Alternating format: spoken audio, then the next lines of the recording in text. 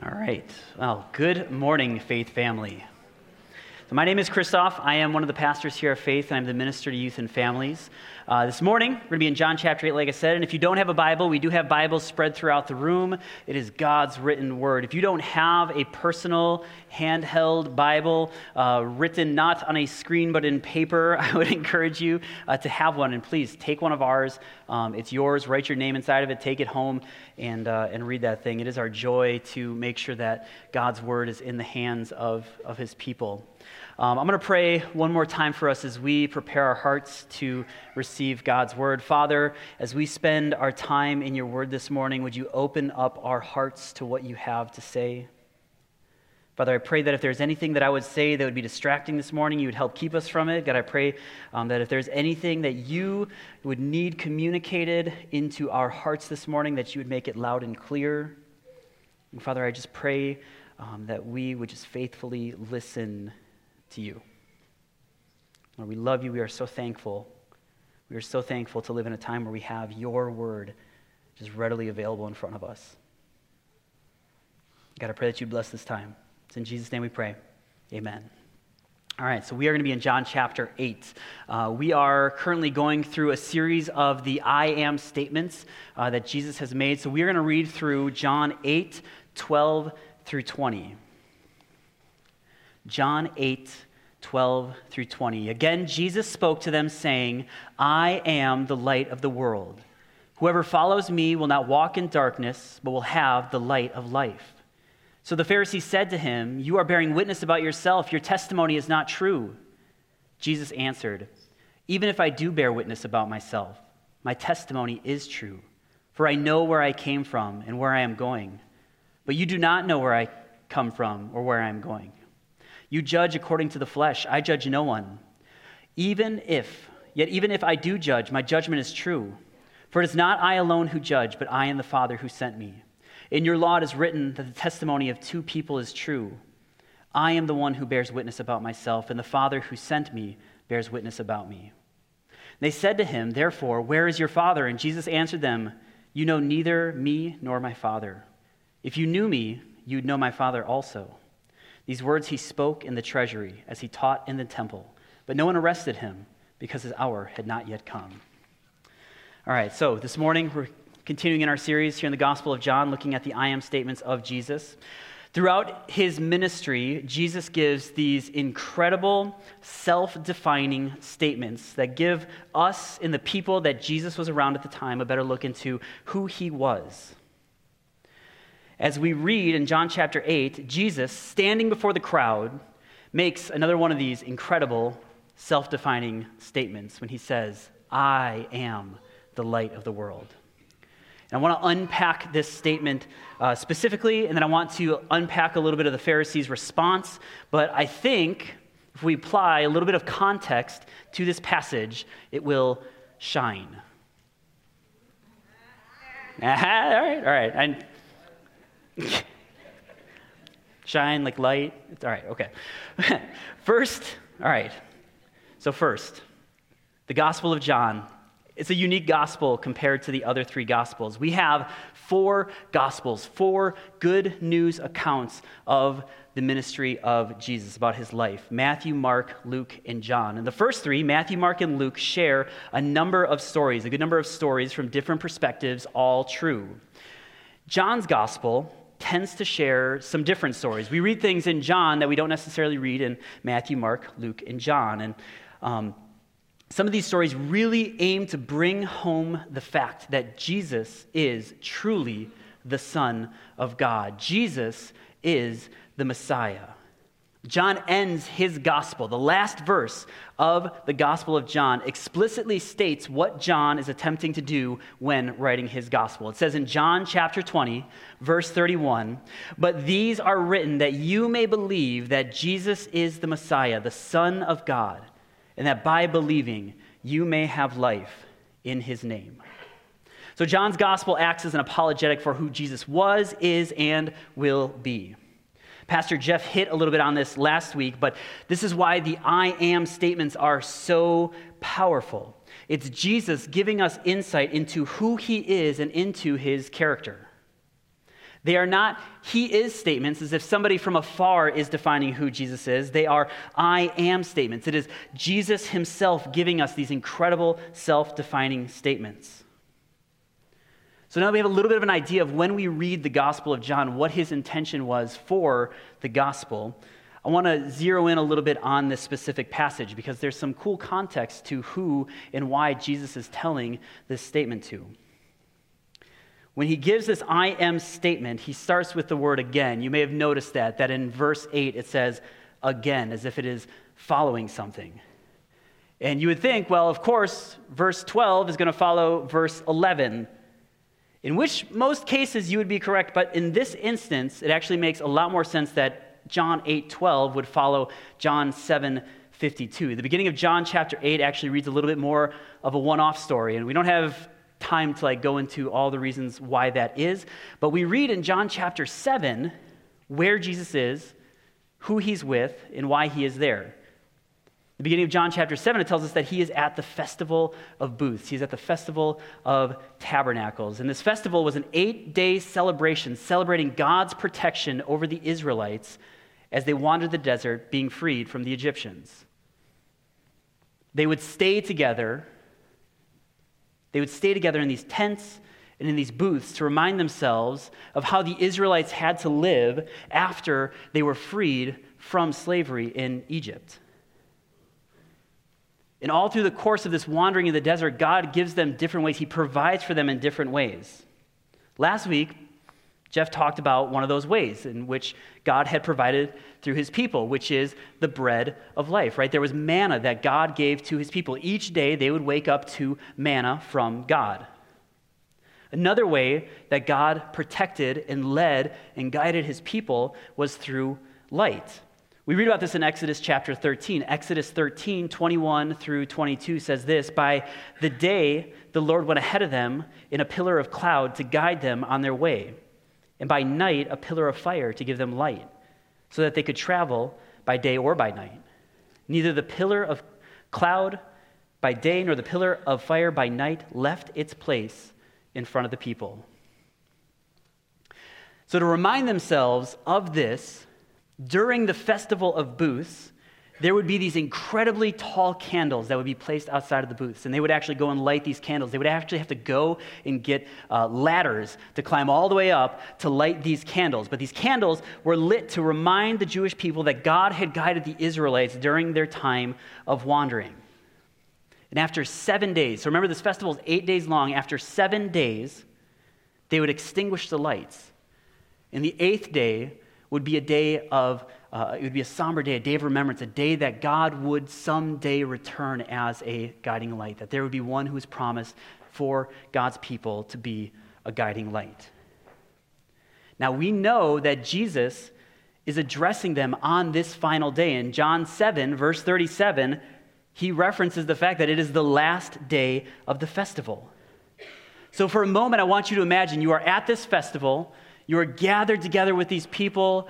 These lights are extinguished to remind themselves of the anticipation that one day God would come back for his people. And then Jesus says this, John 8, verse 12. He says, "I am the light of the world." I just got goosebumps thinking about that. They knew exactly what he was saying in this moment. I am the light of the world. Whoever follows me will not walk in darkness, but will have the light of life. And I would imagine this would hit just a little bit differently than just like a little candle lit in a dark room, and it was probably way heavier than just like turning on a little lamp inside of a room, or when you like have a flashlight and you turn it on inside of a room. No, this was a pillar of fire type imagery. This is not some superficial statement Jesus is making about the words he speaks or the things he was doing or the commands that he was giving his disciples. He was making an incredible self-defining statement. As God was the pillar of fire that led the Israelites through the desert, so Jesus was the light, is the light of the world. That whoever follows him would not wander in darkness, but would have the light of life. This is not a statement that anyone else could make about anyone except for the creator of everything. This is not some he is statement, but this is an I am statement. Any hope in this world is like a decaying glow stick up to a roaring fire. It is completely paled in comparison. And so how do the Pharisees respond to this statement? They try to discredit him. And here's the irony, is they actually try to discredit Jesus with his own words. So first, they use the judicial law. They reference a part of Deuteronomy in saying in John 8:13, you are bearing witness about yourself, your testimony is not true. And here's the thing, they're actually not just referencing this judicial system in Deuteronomy. They're actually quoting Jesus from just 3 chapters before in John 5:31, where Jesus says, if I alone bear witness about myself, my testimony is not true. And you have to imagine the Pharisees have such a smugness to themselves when they say this. There's so much self-righteousness when they thought that they caught Jesus in this ultimate gotcha moment. What actually happens is that Jesus is going to use this to actually reveal the Pharisees' hearts. So Jesus, for a moment, goes along with their reasoning, and he says this, but if I do bear witness about myself, even if I do bear witness about myself, my testimony is true. For I know where I come from and where I am going, but you do not know where I come from or where I am going. You judge according to the flesh. I judge no one. Yet even if I do judge, my judgment is true, for it is not I who judges alone, but I and the Father who sent me. And it is so sad because standing right in front of the Pharisees is the light of the world, the one that they had waited for. The whole reason that they had extinguished the candles to take a day of observance and remembrance for this light that was to come was standing right before them. But in their self-absorbed desire to be the dictators of right and wrong, they completely missed this light of the world standing before them. They want to quote Jesus in John 5:31, but they completely miss what's said later on in verses 39 and 40, which says, you search the scriptures because you think in them you have eternal life. And it is they that bear witness about me. Yet you refuse to come to me that you may have life. And this self-righteousness was such a stumbling block for the Pharisees that they didn't even recognize that it was their own words, their own thoughts that they were getting caught up on. They were taking God's word, they were reading it, they were memorizing it, they were digesting it, they were discussing it. They were doing all of these things, but what they sought eternal life in was not in the Creator, the Sustainer. Rather in the words that He gave. And they twist it. Jesus didn't say here, my words are the light of the world, or my actions are the light of the world. It's Jesus who is the light of the world. And we talked about this when we went through the Sermon on the Mount last year. Last year we did a series on the Sermon on the Mount, and we talked a lot about how the Pharisees were quoting Scripture. And Jesus constantly revealed the fact that they were twisting Scripture in order to gain more power, in order to gain more for them, rather than getting at the heart of the issue. It wasn't that they weren't reading God's word, it was that they were abusing it and elevating it to something it was never meant to be. And in doing so, they were revealing that it was their hearts that were rotten. There are a lot of people who really like the ideas of Jesus or some of the parts of Jesus, but in doing so, completely reject him. I wrestled a lot with verses 15 and 16. So if you have those in front of you, verses 15 and 16, because it seems here like Jesus is saying, I don't judge, but if I do. But he's responding to the Pharisees' constant judging of the flesh. It's kind of like this. Parents, if you have a child who doesn't mutter a single curse word, they don't say a single curse word, but the way they speak about people is disparaging, discouraging, filled with gossip, slander, and lies, then they have completely missed the point when Ephesians 4 says, let no corrupting talk come out of your mouths, but only that which is good for building up. It is a heart issue. When you see other people as made in God's image, worthy of God's love and yours, then you're going to do everything in your power to fight against corrupting talk. It doesn't come from a list of words that you say or don't say. It comes from a heart that is changed. I'll give another example. Husbands. I feel like I oftentimes hear the request about how to be a better husband or father to our wives and children. And the request oftentimes is tied to an expectation that you're going to be given a list of things to do and not to do. But at the end of the day, it doesn't matter if you're washing the dishes daily if you're not laying down your life for your wife as Christ laid down his life for the church. That's what Scripture says. It comes from a changed heart. And a changed heart only comes from Jesus, the light of the world. So this is, by the way, why Jesus can look at the Pharisees and say that they don't know his origin. He is literally standing in front of them saying, hey, remember that light that was promised to your people, that Messiah who was promised to come and set his people free? It's me. And he's met with, well, actually, your testimony is by yourself, so your testimony is not true. As they push their glasses up on their nose. Despite this, Jesus actually goes a step further, and he actually plays by the rules. So he says this in verse 17, John 8:17, in your law it is written that the testimony of two people is true. I am the one who bears witness about myself, and the Father who sent me bears witness about me. And then their response, they said to him, therefore, who is your father? Where is your father? And Jesus answered, you know neither me nor my Father. If you knew me, you would know my Father also. And this is just what a way to finish this I am statement. The heart of the Pharisees on full display. And we know the answer to this question. Jesus, the second person of the triune God, is testifying to the absolute lack of knowledge the Pharisees have of God. It might be better to say it this way. Jesus has put on full display that the Pharisees would rather clutch to their pearls of knowledge about God rather than knowing God himself. A book that was really influential for me early on in my Christian walk was called Knowing God from J.I. Packer. I don't know, do we have the quote for this one? Oh, we do. Awesome. J.I. Packer says it this way. If you want to judge how well a person understands Christianity, find out how much he makes of the thought of being God's child and having God his Father.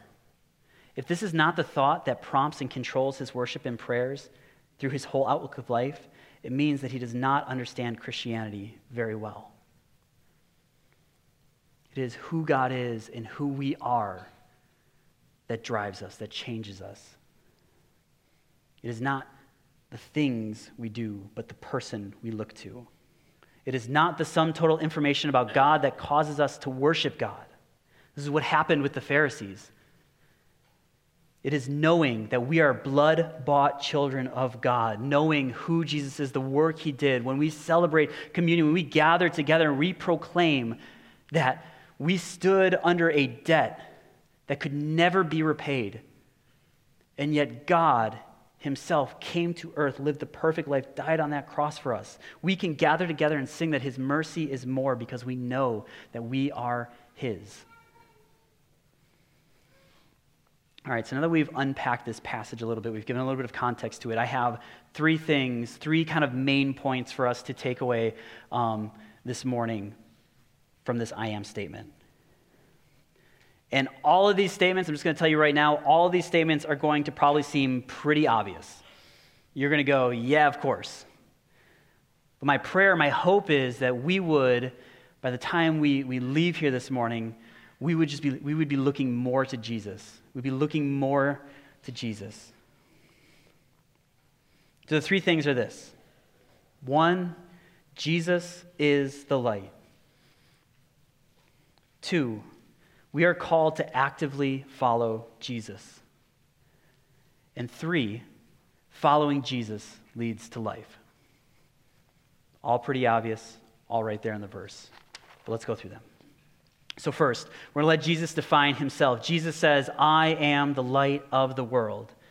And I know it's a really simple point, but just to hang in there.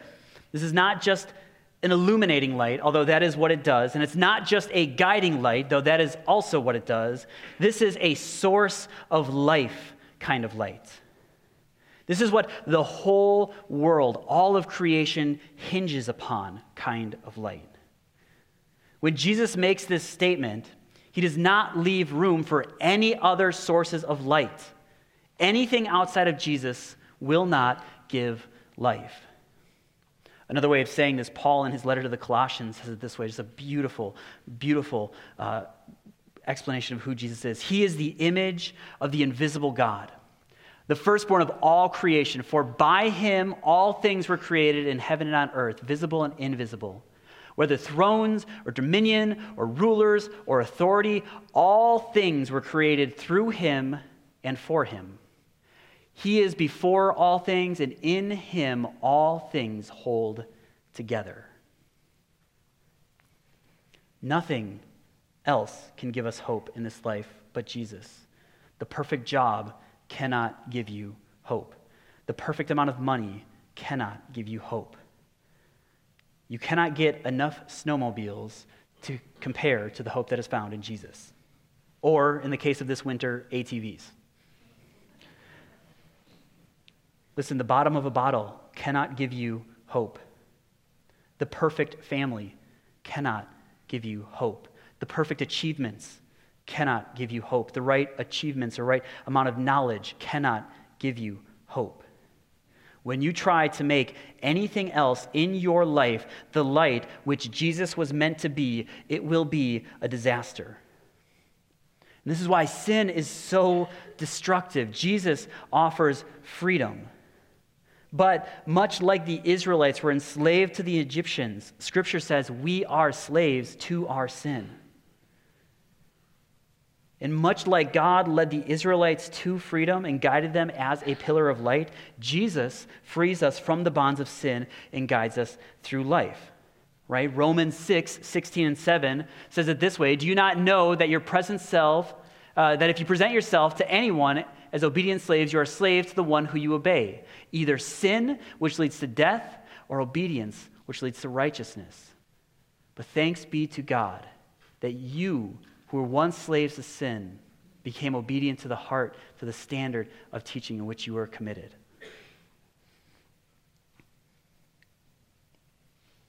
It is Jesus. It is Jesus. There are going to be those who look to Jesus' I am statement about being light, and they're going to say, well, it's a little bit like a light bulb. He lights a room and gives illumination to things, and the stuff he said was good. But if that's as far as we go, we are reducing Jesus down to be just a good teacher who does some good things. Our hope is not in what Jesus can offer us. Our hope is in Jesus. It's a lot like what Jeff preached last week. And you notice how the theme is actually really interesting. By the way, the I am the bread of life is the first of the I am statements. I am the light of the world is the second. And they both go back to and have ties to the Israelites wandering in the desert.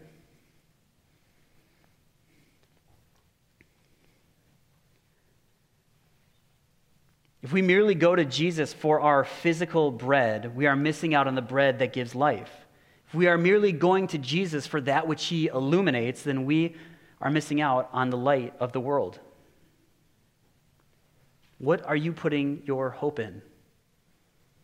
What is that light that illuminates your life?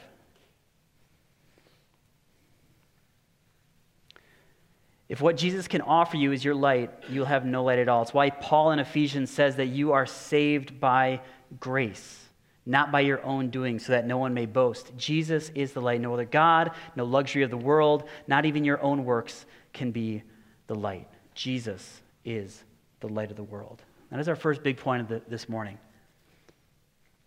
But following that, Jesus makes this incredible statement. He makes this incredible self-defining statement. But what follows is an imperative, which means a command. Jesus says, I am the light of the world. Whoever follows me. There is a call to action. C.S. Lewis once wrote a short essay called Meditations in a Tool Shed, where he talks about an experience he has after being stuck in a tool shed. He's in a dark tool shed, and a beam of sunlight comes through the top of the tool shed. And while he stood in darkness, he himself is in darkness, he sees this beam of light come through in little specks of dust that are floating in this beam of light. And he's observing the light, but then what he decides to do is to walk into the light and look up into the crack in the roof. And what he ends up seeing is life. He ends up seeing the green leaves of the tree above. He ends up seeing the blue sky. He ends up seeing the clouds that are floating around. And in this short essay that he wrote, he remarks about the difference of merely looking at the light or observing the light from a distance and actually experiencing the light, walking into the light, looking through the lens of the light.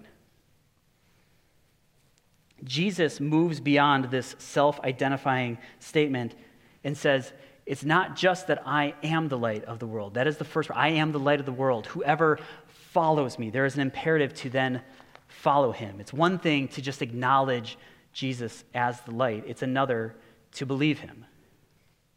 We're given this warning in James chapter 2:19 that you believe there is one God, and that's good.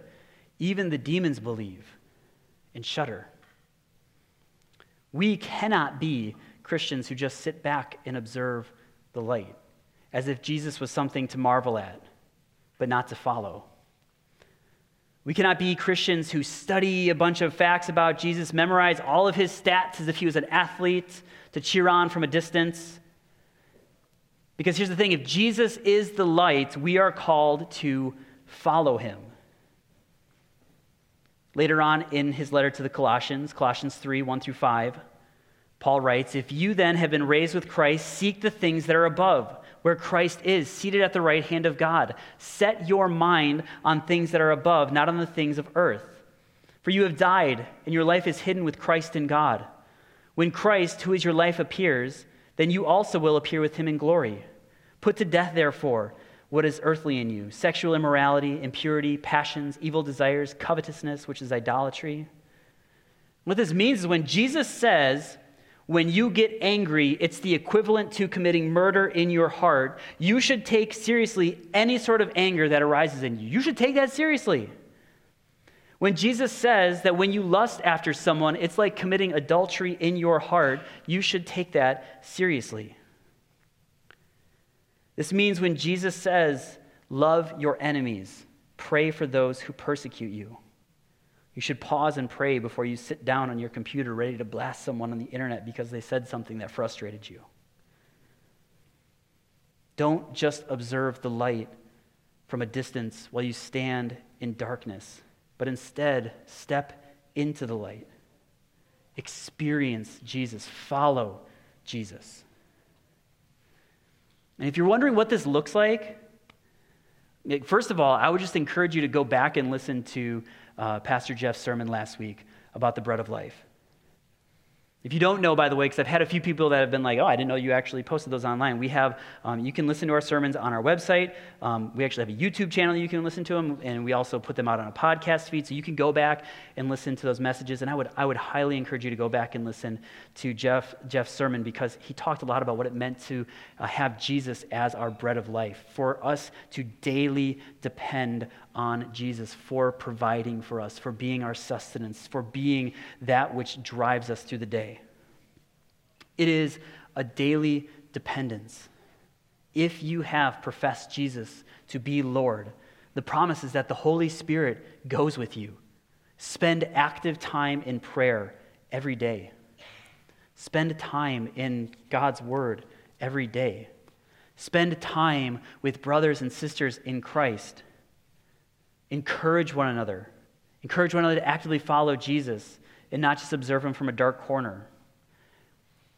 And I think that we make this really complicated sometimes, but it doesn't have to be complicated. Come to church 15 minutes early and just talk to somebody. Come to area lunch. If you didn't bring any food, it's all good. There's always plenty of food. Stay a little late after church. Talk to somebody. Ask them if you can pray for them. Ask them what God has been doing in their life. We don't have to overcomplicate it. We just need to actively follow Jesus. I have one last main point for us. So the first one is that Jesus is the light. There is no other light. Jesus is the light. 2, we are actively called to follow Jesus. And the last one is that following Jesus leads to life. Jesus says, I am the light of the world. Whoever follows me will not walk in darkness, but will have the light of life. It's the truth. We are all actively walking in darkness until we walk with Jesus. The promise is that the one who follows Jesus will not walk in darkness, but they will possess, it will be theirs, the light of life. Following Jesus leads to life.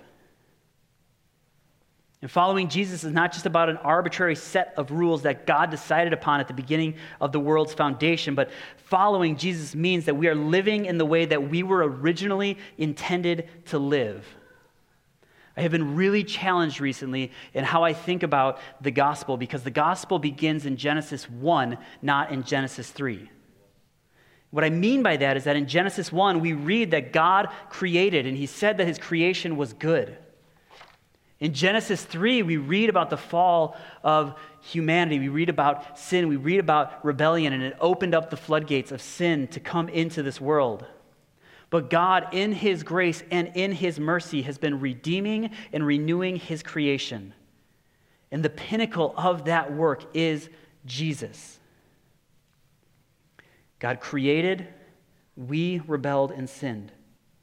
The price of sin is death.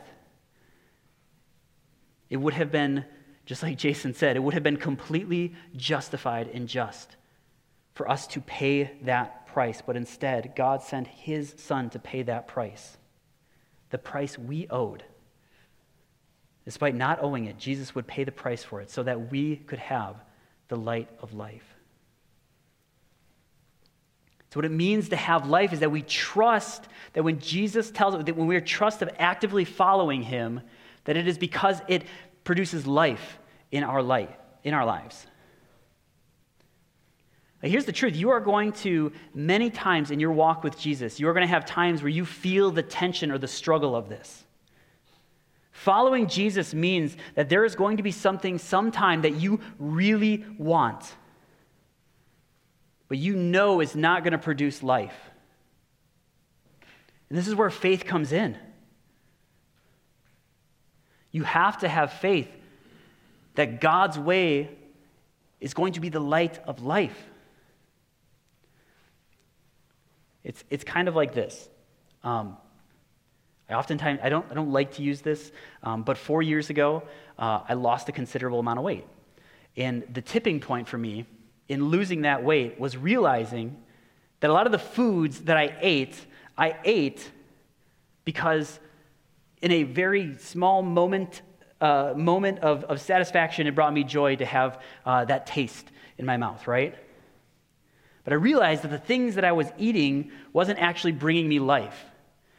As I was pursuing those moments of just of deliciousness, I realized that what I was consuming wasn't actually giving me the opportunity to be the person that I was created to be, to love my family the way that I was called to love them, or to be able to interact with the youth as I was hoping to be able to interact with them.